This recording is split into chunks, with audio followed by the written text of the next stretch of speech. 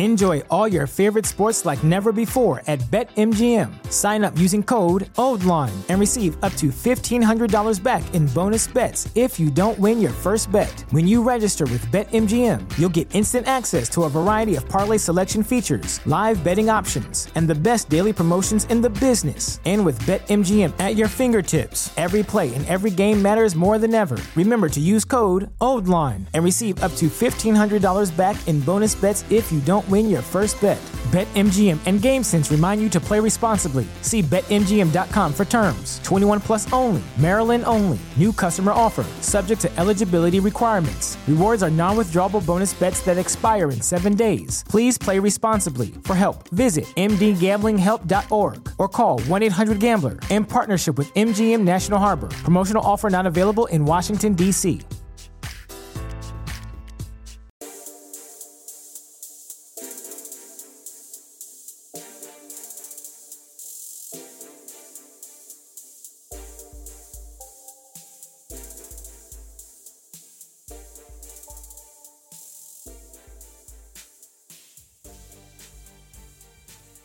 Greetings, nerds. This is Cena Nerd. I'm your host, Sarah Belmont, and with me, as always, is our Mr. Producer, Will Polk. How are you doing today, Will? Doing very well, Sarah. How are you this afternoon? I'm doing fine. You know, there's a lot of superhero stuff going on in the world these days, a lot of shows, yes. Mm-hmm. And yet I binged something entirely out of the genre this weekend. Oh, yeah? What's that? I did. It's more of an 85% binge. I didn't really watch every single episode. I skipped around a lot. But I just randomly got sucked into the show Victoria, which I found on Amazon, but mm-hmm. it's Masterpiece Theater. Ah. So it's this weird hybrid between The Crown and mm-hmm. Downton Abbey. Gotcha. Huh. Yeah. That sounds interesting. Speaking of The Crown, I saw where I think one of the actor who's playing Prince Philip kind of spilled the beans that they may be coming back in November. So. Yeah, I saw that too, and it got me a little bit excited. However, I do like that show dropping in December. It's like a good Christmas treat binge. Yeah, definitely. But it's going to be so weird without Claire Foy. Yeah, it is. And Matt Smith, I've gotten so used to them as being the leads. It's like, oh, just age them. Don't recast everyone. But I guess they wanted to go the other route. Yeah, I mean, I'm curious of how it's going to be because it's the only show that's doing that. So I wonder if it's going to work. But we'll have to wait until November. We'll have to. Yeah, I also this past week, speaking of non-genre binges, football season coming up. My favorite team, the Carolina Panthers, was the subject of Amazon's All Access this year. And, yeah, I saw that. Yeah, it was really, really good. I know typically once training camps start, of course, there's the well-known series Hard Knocks, focuses on some poor team that sucked the year before, and here's their chance to become relevant again through this show, at least for during the month of August. But but the Panthers one was really good, just chronicling the last season and a lot of the behind the scenes stuff that transpired, and I really enjoyed it. Got me my mindset up ready for football season since it's here. I'm sure that's not why you're on today and wanting to talk because, and I quote for our listeners, you sent me a DM this weekend, which basically was just like, we got to talk Swamp Thing because I have some thoughts. And I'm like, I want to hear them. Yeah. And you responded in kind, and I was just like, yes, I want to hear those as well. So the episode that dropped on Friday, Anatomy Lesson, it was interesting, but it's very jarring from watching shows like The Boys or Krypton, which we'll talk about later today, and watching this show, and I'm like, there's such a fracture of storylines going on, and all I really care about is the Abby and the the Swamp Thing, Alex stuff, and there was portions of this episode that was heavily about Alec, heavily about Swamp Thing, and then they're just like, oh, we're gonna throw in this Blue Devil stuff that makes no sense. I'm still very confused why it's important to this show, and I feel like it's just wasting time, along with all of the Sunderland melodrama that they spiced in it, to the point where he locks up Maria in a psychiatric ward, and I'm just like,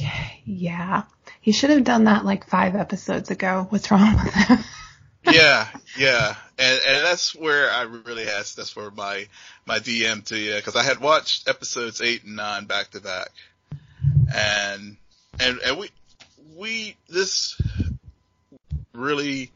this episode really captured what happens when a series is canceled while in production, and not only canceled, but also episodes being reduced from 13 to 10. Yeah. And we picked on that some point when we discussed episode 7, which I think was the last Swamp Thing we recapped. Mm-hmm. We did not recap episode 8. 8 actually, I thought it was a true bridge episode. It was a lot of just weird stuff with Sunderland and him hallucinating in the rot. And we did get some good stories with Abby going back to Atlanta, the CDC, and some of the conclave, their interest in what she's learned in Louisiana. But when we get to this episode, just for the things you just mentioned, I'll get the bad stuff out of the way first, because that's where my thoughts were when I sent you that DM. It was just all over the place. And for a penultimate episode, I guess this is where having too much knowledge was a bad thing, as far as the behind the scenes stuff. Because if I didn't know all the behind the scenes stuff, I probably still would have been frustrated with the episode. But because I know what happened behind the scenes as far as the cancellation and reduction in episodes, it really it just stuck out like a sore thumb. For example, Blue Devil. And part of it is the fact that Dan Cassidy, Blue Devil is a character in the comics. I didn't really pick up on that point until it was frustrating me to the point where I was like, okay, I got a wiki. Who is Blue Devil? And so I discovered, actually there is a character in the DC universe that is Blue Devil, and it was just a blind spot. So but even so, it really doesn't fall under the Swamp Thing stories. It was more Blue Devil as a character.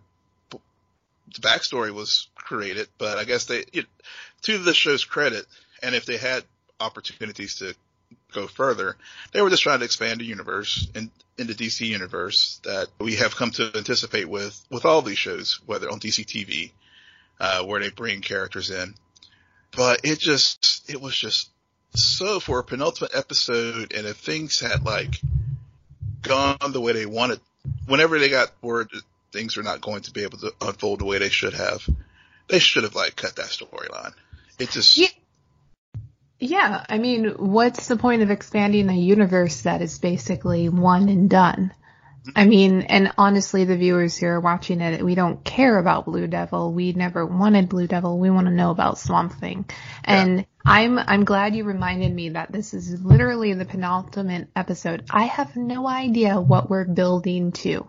A penultimate episode should have this moment of revelation, and there was kind of it, but there was also more character building than anything that really occurred, which is fine for earlier episodes, but at this point in time, you're really building to your climax of your entire season, and I didn't feel that during this episode. I felt like it was much more of a character building episode, probably also a filler to bridge some of the gaps and get all the characters where they need to be.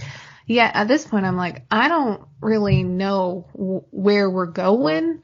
Next episode is going to be the end, and then that's it. And I mean, it's kind of unfortunate because there's a lot of seeds. Thank you. That that they've planted. But I mean, really, all they're doing with the Blue Devil is just a weed that needs to get torn out because it doesn't, it's so random. So, like the Sunderland melodrama, I'll give you that because at least there's ties into Abby, where she comes from, who she was before all of this. But this whole Danny nonsense, that's all it is. It's just nonsense. Yeah. And the scenes that they had when the Blue Devil did come and came to Abby and Liz's rescue, that's not the Abby and Liz that we've known this season. Abby has been a very proactive, very strong character, not one that needs to be rescued in the traditional trope format. And that scene was just like, okay, one, they were savvy enough not to get themselves caught into that situation, but two, it just given the tone and how they have structured this series building up to the 7th and 8th episode, I felt like I was watching a different series all of a sudden. And I was very disappointed because I really, this was a gem of a series this year, as at least the first half of it. And then because of having to, and we talked about this before, we saw that in episode 7, we saw the shift in the story and how they had to okay, we got to just completely blow up the writers, the Bible, and just redo it here on the fly to basically tie up all these ends. And Blue Devil, Xanadu got the axe some time ago. We haven't seen her. And so bringing this forward now, I'm like, okay, I know y'all got to finish out Danny's story. Fine. But you didn't need to devote that much to it. The real thing, I guess that was my biggest qualm. And then also how the Sunderland storyline has sort of evolved and went from being very, very intriguing. And even with I loved how a few episodes back with Maria and Lucia, and they're working together to basically take out Avery. You loved that. I hated that, and that's the point where I'm like, this show doesn't know what it is anymore. This is very manic. Right. Yeah, it is. It is. And again, it goes back to my earlier point. Because I know too much, it definitely colors my viewership of it.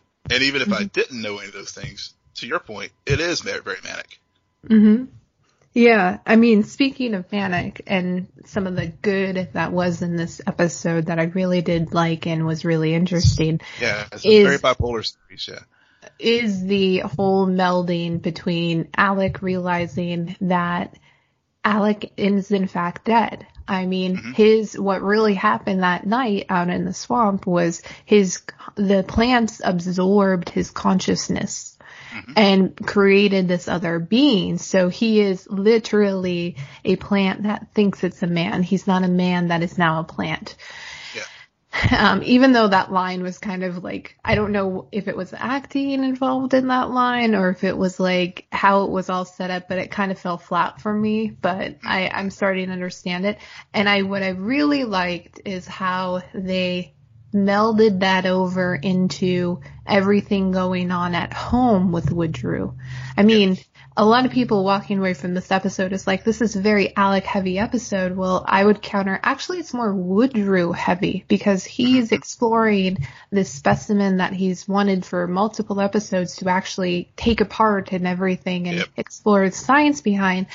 And then on the flip side, you have Abby finally encounter Caroline, and it's just he doesn't realize that by keeping her at home by herself, he's not helping it. He's just making the disease worse.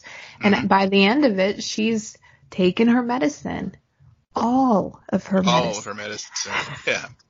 Which was a very eerie scene. Yeah, it was. And it clearly is going to be the catalyst to drive him over the edge to become Floronic Man. And so, I'm glad you brought that up, and reviewing, and preparing for the show.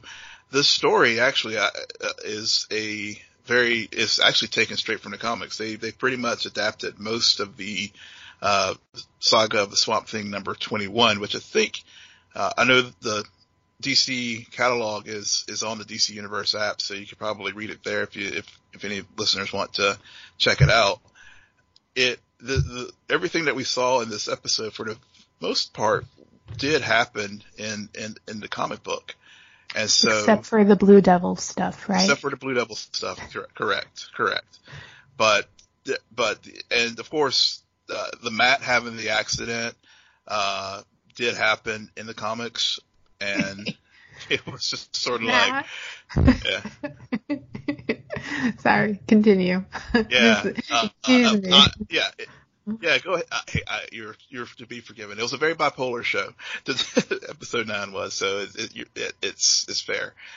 The Sunderlands were a part of that, and so so being the penultimate show and being so all over the place, you're completely right. It was like a journey to nowhere. I don't know where the journey's taken us for a penultimate show, because I just feel like the series has gone off in a different place than how it started off as, and now it's a very rushed finale, and a lot of the interesting dynamics and story that built up that made this such a Jim Diamond in the Rough show it's starting to tarnish a little bit. I will say I probably enjoyed watching this more than Teen Titans. Oh, I would agree. Yeah, because Teen Titans had a lot of other issues, and for a majority of the season, the writers understood what what this show was and what story they were trying to tell. It's just towards the end, and I think you called it out really good a few weeks back, when it's like, no, clearly the writers realized what was going to happen, and so that's why they're scrambling, and it's becoming a lot more manic. It is interesting though, because in comparison to Krypton, where these last few episodes, I have felt like every single episode was the penultimate episode. I was just like, whoa, this is clearly building to somewhere, and we just keep hiking this mountain, and I feel this momentum where we're going to eventually hit that breaking point, that climax, and it's going to be beautiful. And with this show, I'm just like, I don't really know what mountain we've climbed, and I already feel like I've gone over the other side. I'm doing extra laps now. Yeah. Yeah. And I wonder, Will, if maybe this show had dropped all at once, would we feel more invested? Because the way it's written, it hasn't aired on the side of procedural since probably the first few episodes. In this later half, it's been much more ongoing narrative building. So I just wonder, especially in comparison to Krypton, which I don't need to watch that in one sitting. I enjoy watching it week to week. Yeah.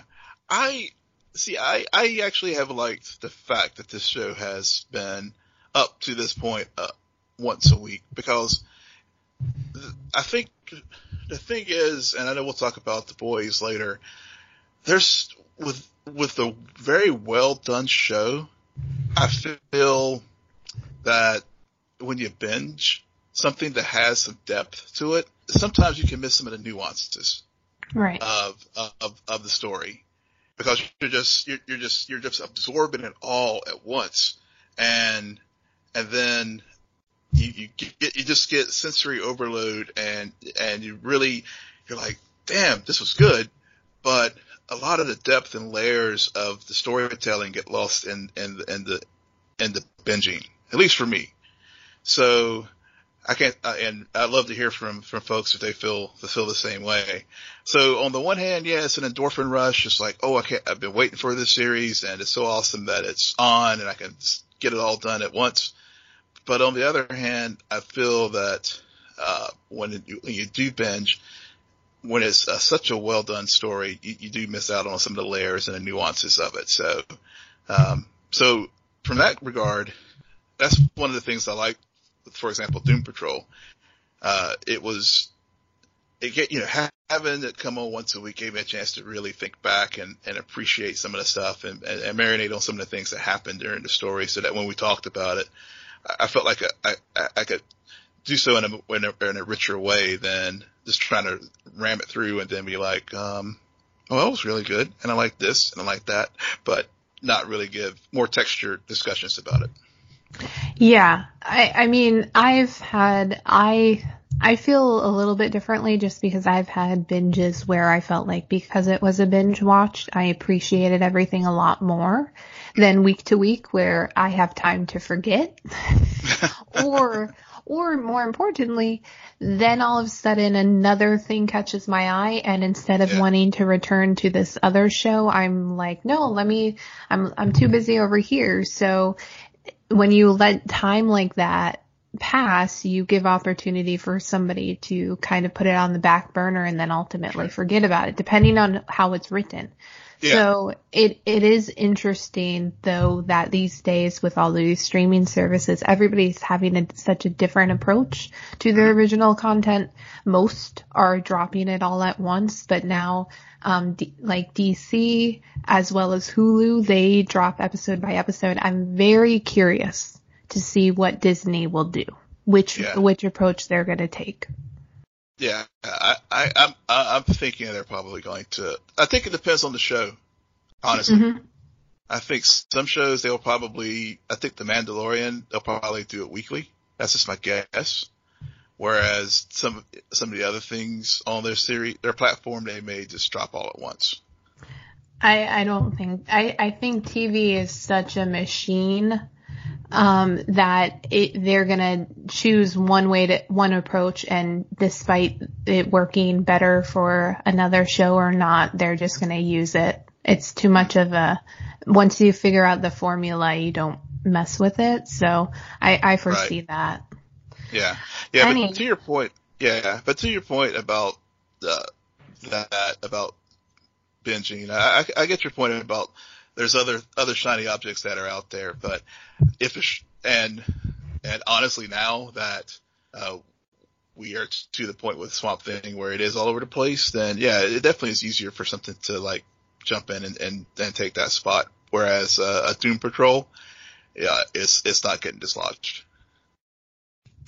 Yeah, like, I don't know, maybe Amazon drops The Boys, and for some reason I thought it was going to be episode a week by week, and they dropped all 8 at once.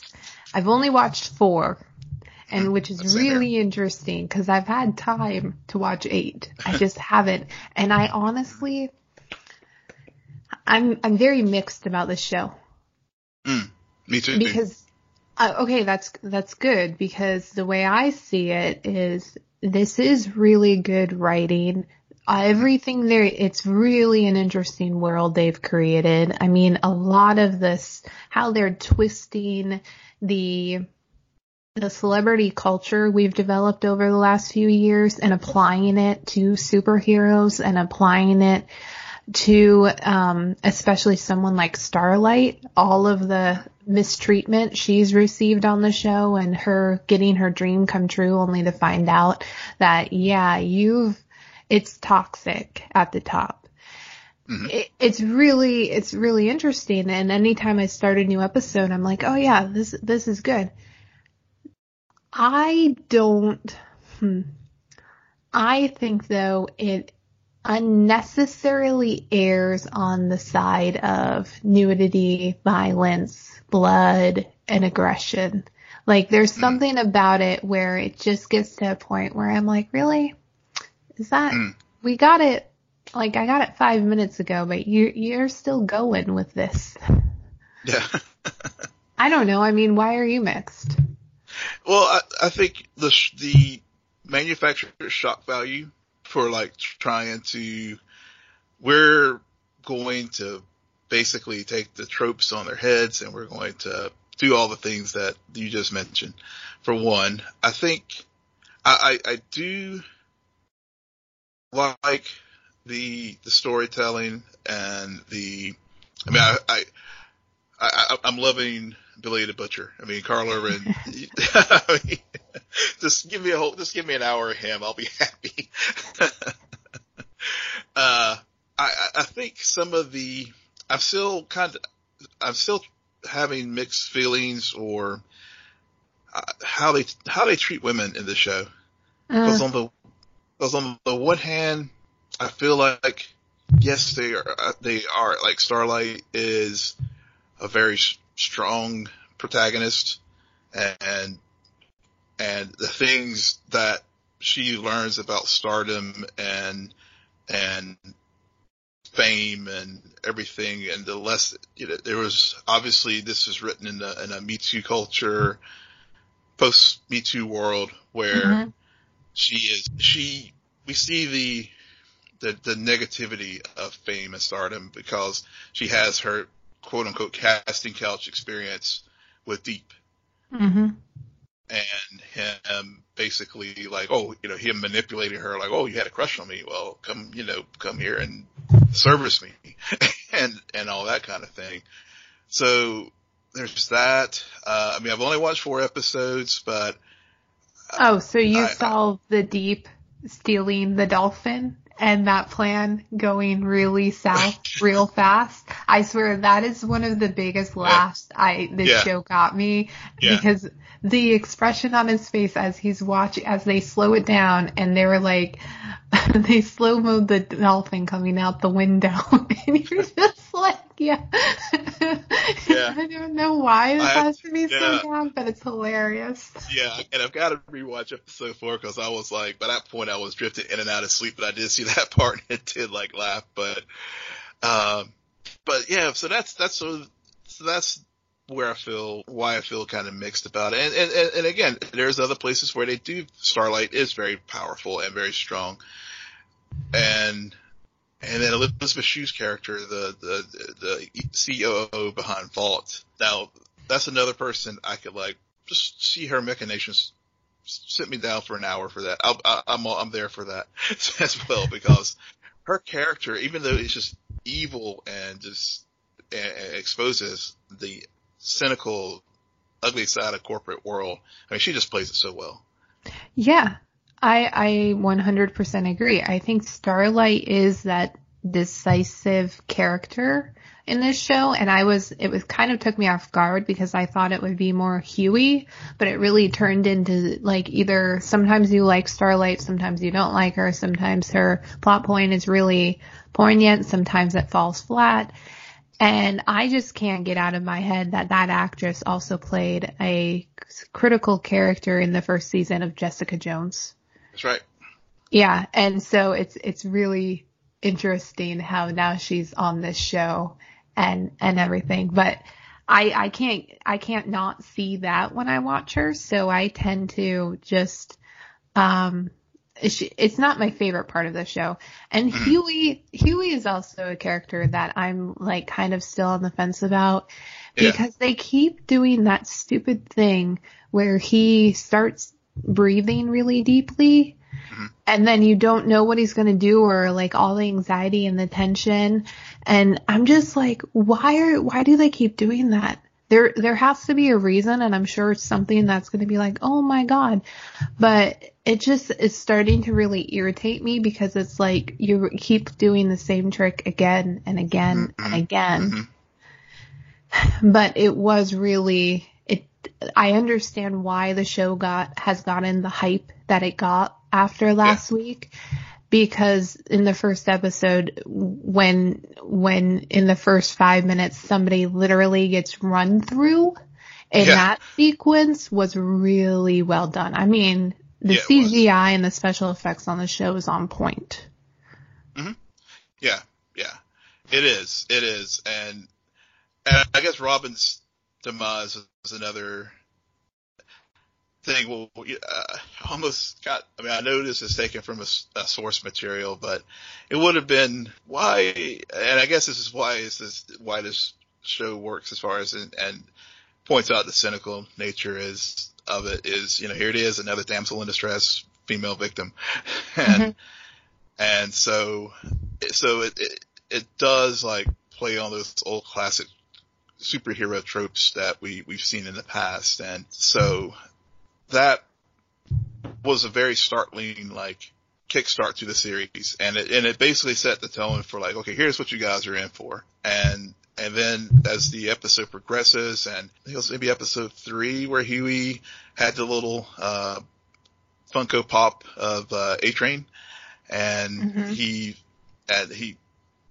threw it across the room, and also another moment, spoiler alert, where he and A-Train, after the apology, which we need to talk about the apology as well, but after the apology where he encounters A-Train in his apartment, and A-Train's just sort of like, I don't know who you are. I see so many people, and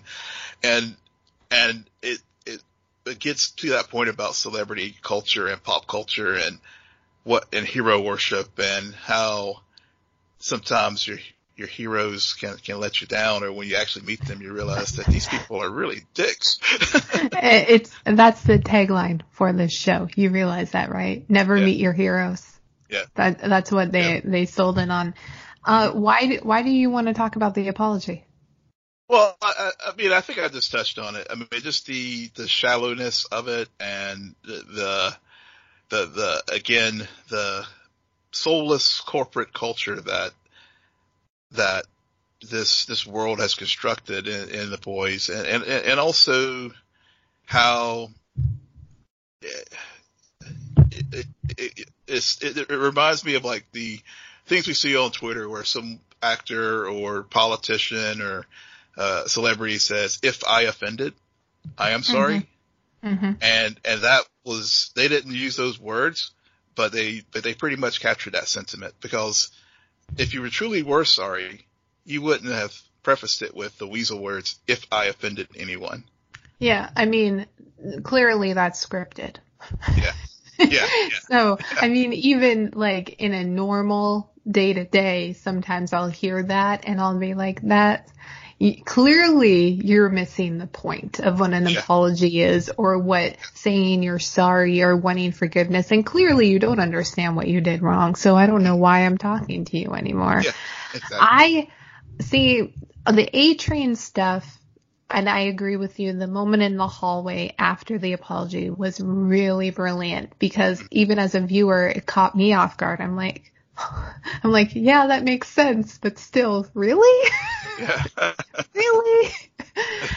But it was more everything with Homelander. Oh, yeah. That, especially in the 4th episode, and the 4th episode really is like, no, this is why Billy has a problem with these heroes. There's clearly another story there, but no, Homelander, there's something wrong with him, and there is, even though he is so smart at the end of that episode, what he tells the reporters and how he plays it. And I mean, that's what happens. Like, we see this every day with our politicians. We see this with celebrities and everything. You get to a point where you've been in this machine that you understand how publicity works. You know what to say, what not to say, how to twist things. And Maeve also in that whole sequence was really interesting. And I wish that they would stop focusing so much on Starlight and focus more on Maeve, because knowing that those two previously dated, he also has this weird fetish for the boss. It just, there's so much more to mine in that, because at the end of the day, she also got off that plane, and she did used to date him, and what happened, and why aren't they still together? And also, why does she still put up with his BS?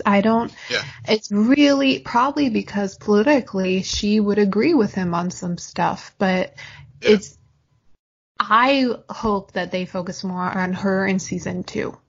I hope so too. And I think it's in the contract. I mean, as far as these folks having to get together, get along. True. I mean, headquarters signed off on it. The thing though that this show did not establish well enough for me is because whenever we see the 7, quote unquote, they always seem to lose right now. I have yet to actually see them save anybody. I'm sure there's like these random news reports every now and then, but not really. And so I'm just like, it's interesting how the writers chose not to do that world building and to focus more on like, no, we've established who these people are.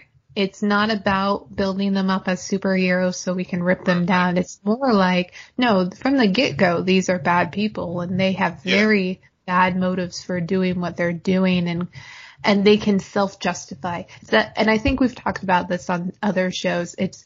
Or I think we even talked about it when we were talking about Thanos a few years ago in Infinity, where it's with self-justification that really gets under your skin, and it's like, this is not a good person. It's not a good person.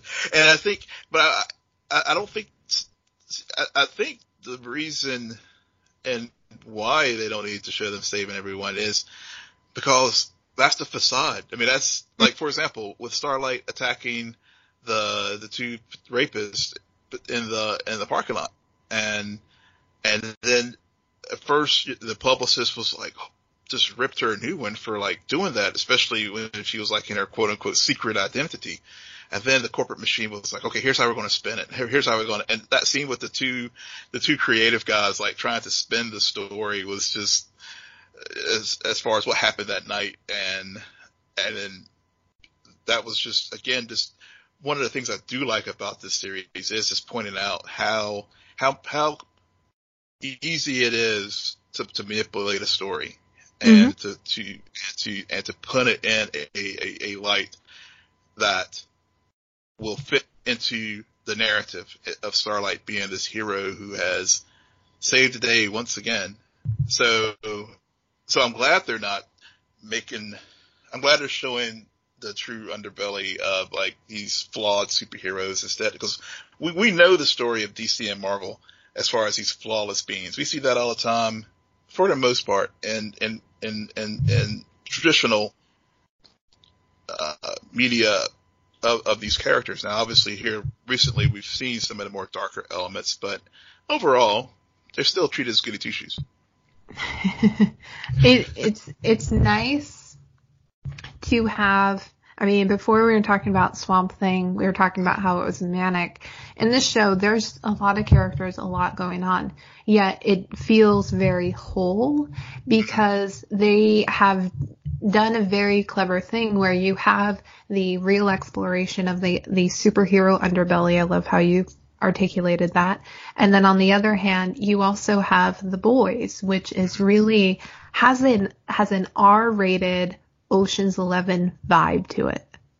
You know, where these random everyday people all know that the Supes are up to no good, so they're really going about their way and trying to figure out how to tap phones and how to get in on the inside. And there's Ocean, and they're a band of characters, so it feels very Ocean's 11 like spy thriller going on. And, you know, they toss in a few girls who are clearly crazy, very powerful, but psycho, and, you know, a guy's head will explode. Yeah. Unnecessary. Yeah, that was, that'll definitely show. I loved how it was the line that got me after that, as far as how it would show up on Fetish, cam, on the internet was fun. But, yeah, I was like, oh, I didn't see that one coming. I like how as a viewer, because during that whole sequence they keep panning back to the boys in the car, and like their expressions had to match everybody else's as we're all watching this, and we're like, what? Yeah, pretty much. Pretty much.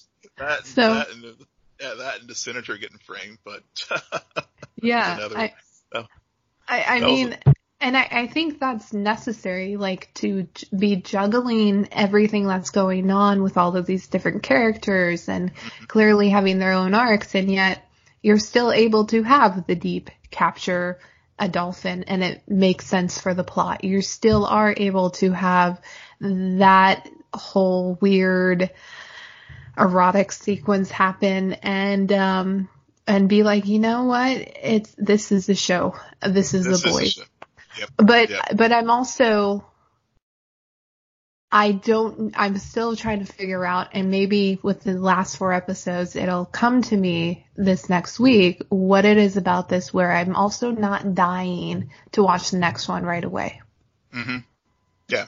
No, I'm not either. I mean, I mean, I'm enjoying it, and, get back to our earlier discussion, I think I would have been okay if this didn't drop all at once. Me and too. It was just rolled out as a weekly show. Yeah, I couldn't agree more. But we will finish watching it and hopefully talk about it next week and talk about how it all ends. And it is already cleared for season 2, so we know that there's going to be some build up for what's to come. All right, and a show we are definitely glad, because I couldn't watch this in one sitting. I would forget stuff, but is dropping week to week, and there's still 3 episodes left, which blows my mind. I feel like so much has happened, and there's 3 episodes left. Yeah. So let's talk about Krypton Season 2, Episode 7 of Zod and Monsters. Doomsday. Yeah. Where to begin? Woo. Yeah. Well, where I want to begin is, I don't know if you picked up on this, very Captain Marvel-esque sequence occurs in this TV show, in this episode, because you have Zod with all of his brainwashing technology try to tap into Doomsday through his memories to manipulate him. Yeah. You've seen this before. Seen it before? Yes, we have. Yes, we have. It worked, but it works just as well here as it did in the other format. I agree. I mean, I liked it. I liked the backdrop. I forgot that in season 1 it was explained that the Zods and the Elves co-created Doomsday, and I remembered that. It took me a little bit, but I did remember that as we were watching the flashback sequences. We find out, much like Swamp Thing, Doomsday is a creature who had love, and then through this process ends up having his love abandon him. So he's basically a heartbroken individual, which is prime for Zod to just manipulate the shit out of. Yeah, and he has the perfect tool to be able to manipulate him, and the fact that it was the Elves who created him. Correct me if I'm wrong, the Zods were in that room. Yeah, but the Elves, one of the things that really sold this particular plot point for me was the Zods were the ones who were advocating for Dax Baron for the Elves to stop the experiment because it was so harmful to Dax Baron. Right. And now, which as we talked about before, is one of the strongest things about this show is those shades of gray.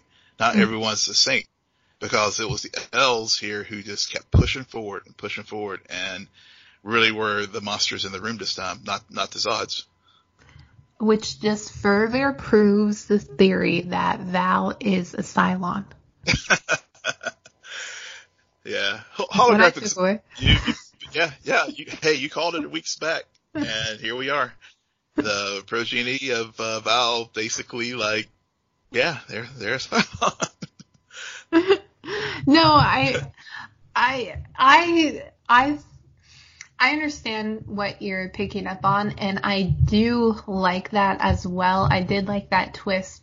I couldn't help but try to think to myself, is this what actually happened, or are we already seeing this memory after it's been tainted by Zod?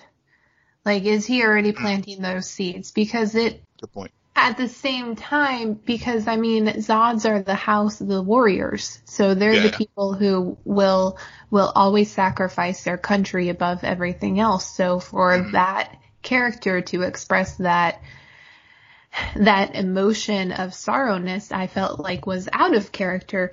The L's, on the other hand, I was not surprised that they wanted to continue, because when you do come from science, experimentation, you understand, like, at the end of the day, the ends sometimes can justify the means, especially if you're right, and which they were. Like, they created this beast, they broke apart this man, but it was the key to ultimately win the war.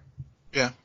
I mean, it was a very, her actions were very dispassionate. It was not, and it was in a very twisted way as far as from a humanitarian standpoint, but from a logical standpoint, as you rightly point out, it made sense. Yeah, and she did give off a little bit of that Brainiac vibe, you know. I mean, you throw out the word logic, and instantly I'm like, oh, she must have some Brainiac in her too. Yeah. Oh, well, that would explain a lot. Yeah. Man, Brainiac is such a backseat driver. That's all I thought during the first half of this episode. I'm just like, he's just chilling back there, popping in, like, you need to go right, Seg, you need to go left, you need to turn this bus around. And then he just starts to take over, you know? He's like, screw this, you can't drive, let me... Yeah, I'm taking the wheel. Taking the wheel, and he literally does, and which leads to Nyssa to have to perform a surgery on the brainstem. I am starting to get a point where I'm like, how many episodes are we going to continue to see them try to extract Brainiac from Seg? Oh, they did it. This was it. Okay, this was it. Okay, because if it comes up again, this was the episode. Because that's why. Yeah, so they went to the Fortress of Solitude to basically use the technology there to extract Brainiac from Seg. So yeah, we won't be seeing that dynamic anymore unless there's like some residual engrams or whatever from Brainiac left in Seg, but but the way this episode ended, they are apart. Freaking baby snatcher. Yeah. Yeah. Yes. Because this also, during this part in the fortress, we also see Nyssa decide that they need to rename Corvax, and not only does he need to have the L last name, but the Cylon Val, or the hologram Val. The more interesting Val. Informs them that they also need to change his first name, and then thus Jor-El is born. Yeah, which I think we speculated that this would possibly be the outcome for that child. Yeah. I mean, we didn't know how you would get there, considering he was Corvax for a long time. Yeah. Mm-hmm. But now he's Jor-El, and very triumphant moment, only to 5 minutes later have that baby ripped from his parents. And Brainiac's like, you know what? My heart's broken because Seg clearly has told me that he's straight and we will never get together. So I'm going to steal his son.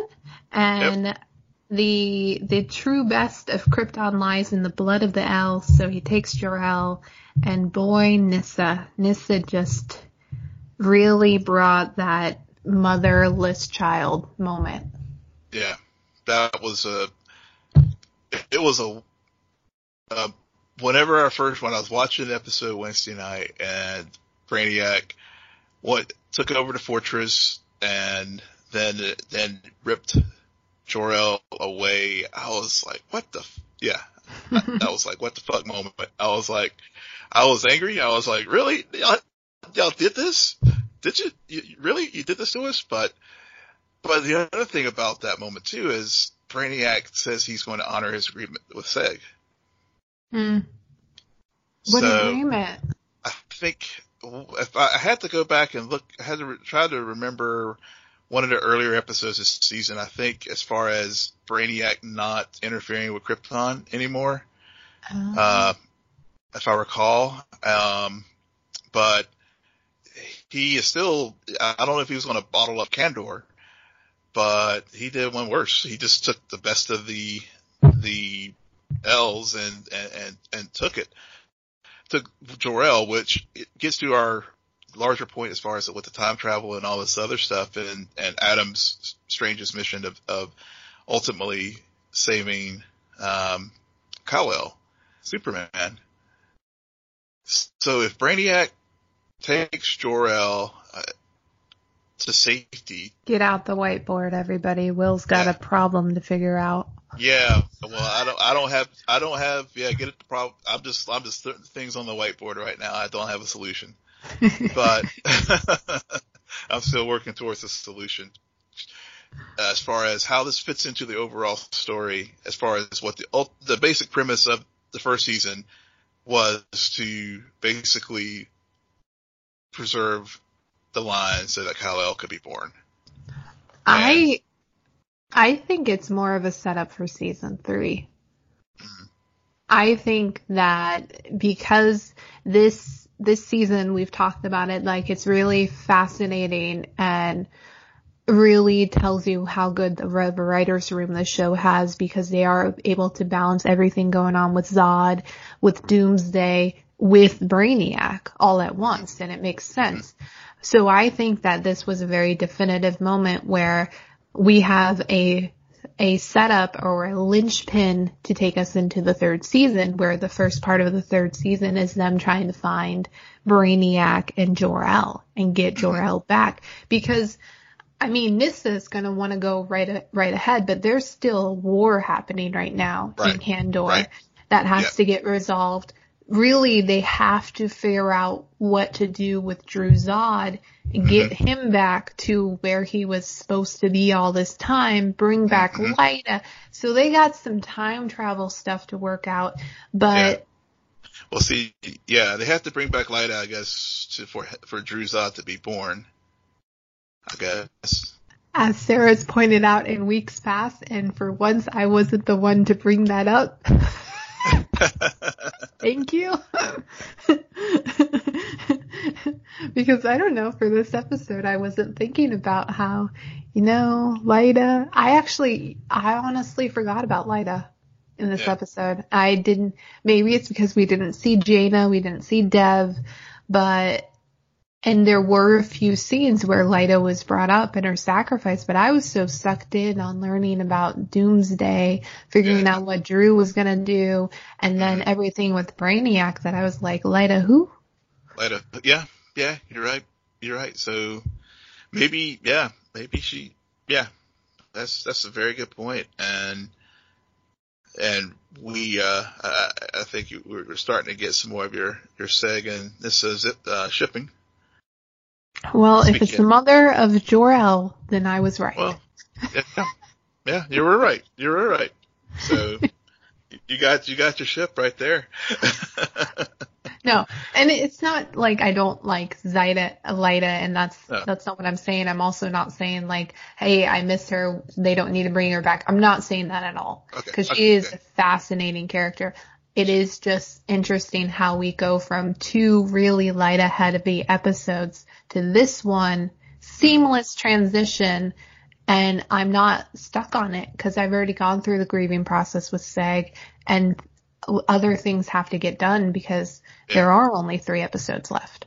There's only 3 episodes left, but we do have the reconditioning of Doomsday by Zod, which you made a very good point earlier about, and I didn't even think that the visions that we are seeing, maybe that is the method he is going to, that's what we're seeing is him conditioning him to hate the L's and be able to use him to, carry out his conquering goals, and that makes total sense now that you raised that point. Yeah, it's the taking the scenic route to get the job done. If only Drew Zod realized that in order to hate the L's, you have to lock Doomsday in a room with Val, and then you would succeed. Yeah, not holographic Sal, but No. but yeah. Speaking of, but you make a good point too as far as stories. I just wanted to go back to Wegthor for just a quick moment with Kim and his growth. This episode, poor Adam was just kind of like, well, what about me? I'm just here. I'm still relevant, right? Because Adam, who always needs to be paired up with someone so he can play that character, that lost boy type character. There's another way to put it, but the kid who wants to be at the top but is never given that approval. So they pair him up with Kim. At first I was like, no, I miss the old Sag and Adam team up. I still do. But by the end of the episode, I was like, yeah, Kim and Adam can do just fine. Just minimize the Val interaction and you have my vote. Yeah. If you guys hadn't noticed, Sarah's not a big fan of Val.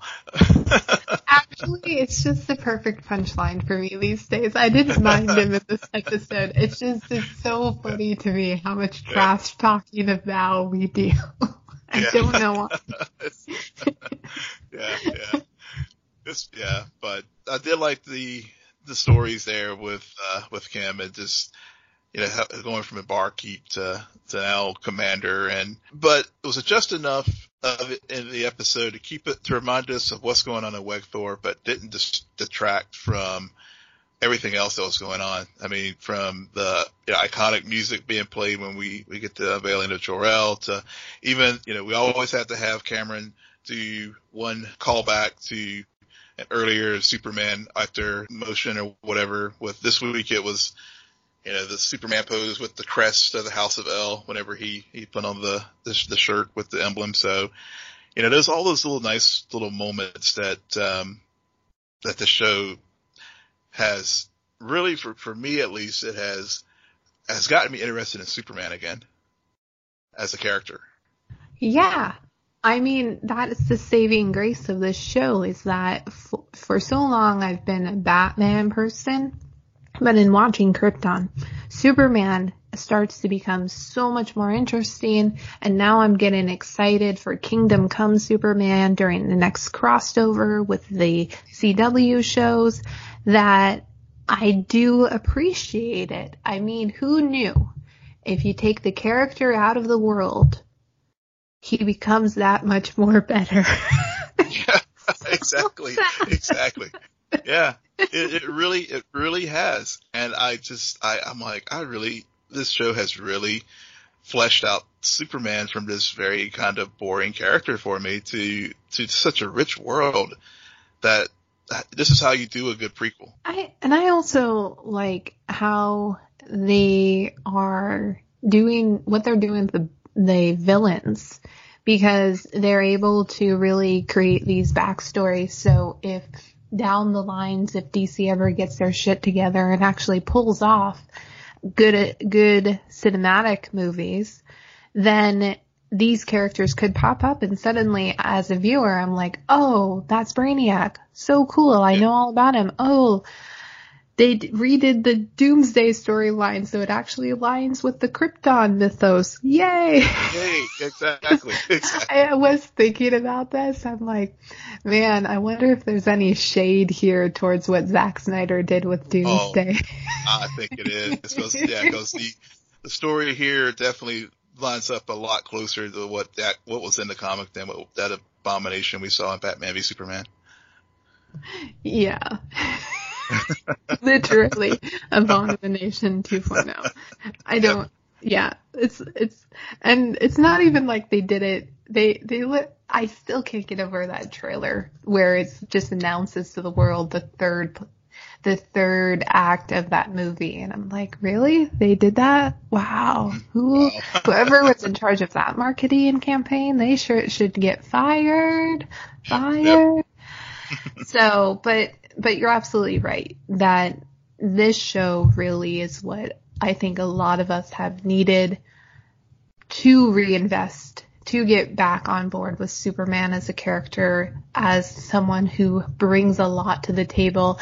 I mean, honestly, watching this show and then in the fall watching Supergirl, I think is what has made that Superman character that much more bigger, because now we understand the history. We also understand a lot more of the social implications around it through Supergirl. So yeah, I'm like I said before, Kingdom Come. It's coming. Yes, it is. It is indeed. All right. Well, that's it for us today. Will, why don't you tell our listeners where they can find you? Yes, you can find me at Will M. Polk. That's WILLMPOLK. And you can find me at Twitter at SJ Belmont, SJBELMONT. Please follow our crew on Twitter at Scene and Nerd. Friend us on Facebook, follow us on Instagram, but most importantly, rate, subscribe, and comment on iTunes, SoundCloud, YouTube, and Spotify. Good night, Geek Out. You're welcome.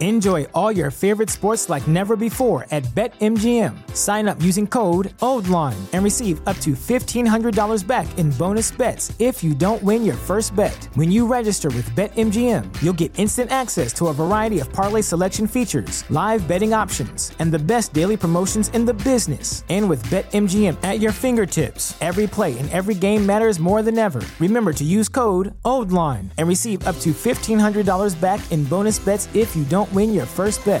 BetMGM and GameSense remind you to play responsibly. See BetMGM.com for terms. 21 plus only. Maryland only. New customer offer. Subject to eligibility requirements. Rewards are non-withdrawable bonus bets that expire in 7 days. Please play responsibly. For help, visit mdgamblinghelp.org or call 1-800-GAMBLER in partnership with MGM National Harbor. Promotional offer not available in Washington, D.C. Cashback is not available on gas in New Jersey and Wisconsin. Hey, good morning. You're heading to the airport, right? Yep, thanks for checking. I like the car. How long have you been a rideshare driver? About 3 years now. I really enjoy it. Isn't it hard to make money these days with the price of gas being so high? Not for me. I use Upside, the free app that gives you cash back for every gallon of gas you buy. Wait a minute. Are you saying you actually get real money back when you get gas with the Upside app? Yep, I get real cash back every time I get gas. Does that actually add up to anything? I'll make around $200 to $300. Wow, that's serious extra cash. I'm downloading the Upside app now. Download the free Upside app now to earn real cash back every time you buy gas. Use promo code CAR for an extra 25 cents a gallon bonus on your first tank. You can cash out anytime right to your bank account, PayPal, or a gift card for Amazon and other brands. Just download the free Upside app and use promo code CAR for a 25 cents a gallon bonus on your first tank. That's code CAR.